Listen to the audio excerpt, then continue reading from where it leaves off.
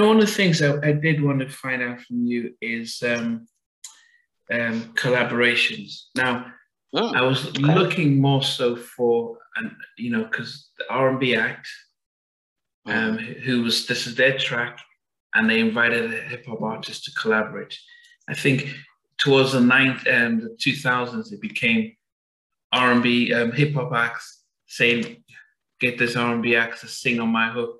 No, but I wanted to go more so for the R&B act had the song, and they said, get someone to have just do a couple of lines. Now we want to start with number 5, and then we get down to your favorite one. Okay.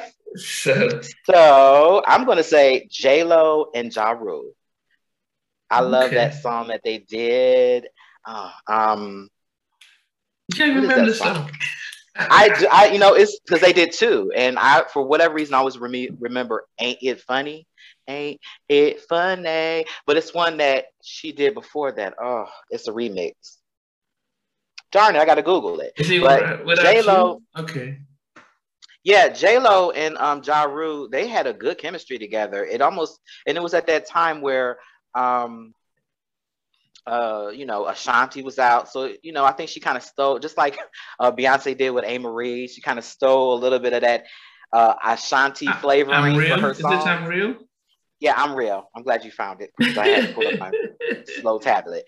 I'm Real. I love that song. Every time it come on, we still hear that to this day, constantly on hip hop mixes and R&B mixes on the radio. And when you hear it, it's still got that. It's got that Rick James sample. It's still got that funky little swag to it. I love it. And it's what, hey, J-Lo, she gets a pass for me.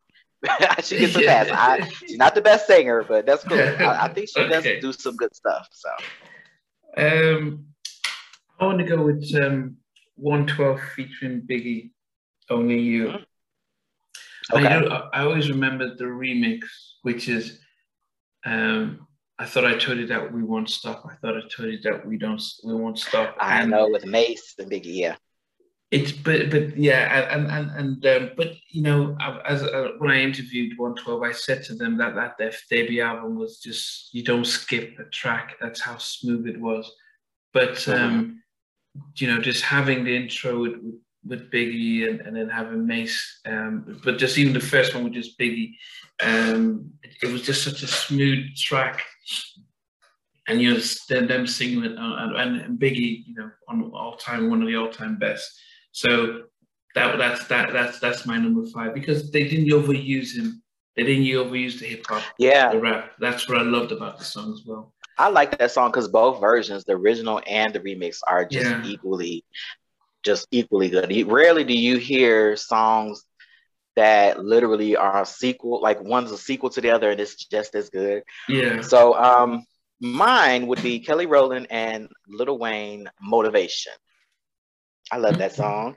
And I was happy for Kelly because, being in Beyonce's shadow for so long, it was good for her to, finally get that hit, And I think that song is very catchy, very simple. They both shared, it was like she did the first verse, he did the second verse, Lil Wayne.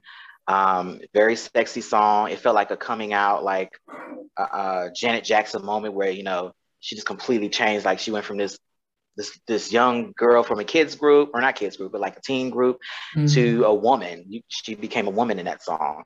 So it's very catchy. Lil Wayne was really hot at the moment. So that's one of mine.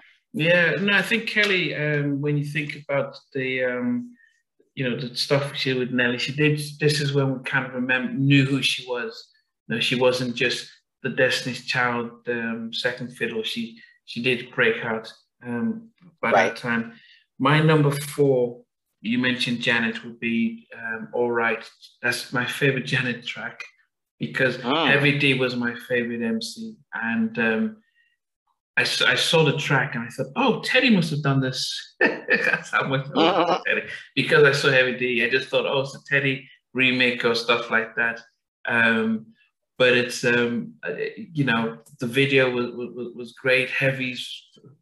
His rap is always, loved his rap, and the whole dancing and stuff. But I'm not a massive fan of Janet, but this song was so much different. It was very early on, but yeah, that's my number 4. Okay. All right. Now, me personally, when I was compiling this list, I think I didn't understand the assignment. So forgive me, but I'm going to have to put this on here because you can't talk about hip hop and R&B collaborations without talking about Mary J. Blige and Method Man. That You're All I Need. That is iconic. Okay. And just the marriage of that street with that concrete rose of Mary J. Blige being that down, loyal chick, and Method being that street thug in the streets, don't know if he coming home kind of situation. It was just perfect marriage. They both were at the top of their game at the time. I love the way that something about Mary when she sings other people's songs. I don't know why. I always tend to like her versions better. I know that's like blasphemy to some R&B fans. I mean, of course, I love the original, but it's something about when she sings those old school records like I'm Going Down or whatever. It just she owns it. She owns it. So that was one that was exciting for me. I love that song. I will still listen to that to this day like it just came out. Yeah, I mean, but okay, yeah, maybe it was my fault for not saying R&B artist with the hip hop because they had that we had Fab. We could have so many little stuff. Yeah. But I just said, look, because the whole idea was the hip hop just started to raid R&B, so I wanted the R&B. Yeah. So hence my number 3 went to Jodie Watley featuring Rakim, Friends. Okay. Right. You know, so she's singing and Rakim drops his verse, and you know we hadn't seen him for a while, and then he pops up with Friends. It was like friends are hard to find. And yeah, the rap, everyone just remembered that. And I was never a big Jodie Watley fan, but that was my favorite Jodie Watley song because of that the way. So I think about a song that even though I wasn't a big fan of the artist, but then it's almost as if wow, that song is what draws me into them. Right. Okay. I love that one. That was one of the songs that started that whole thing. Like that was one of the first successful marriages of R&B and hip hop where it's like, okay. So for me, I'm gonna switch. I'm gonna throw one in there. So for me, I'm gonna say "Can't You See" by Toto featuring Notorious B.I.G.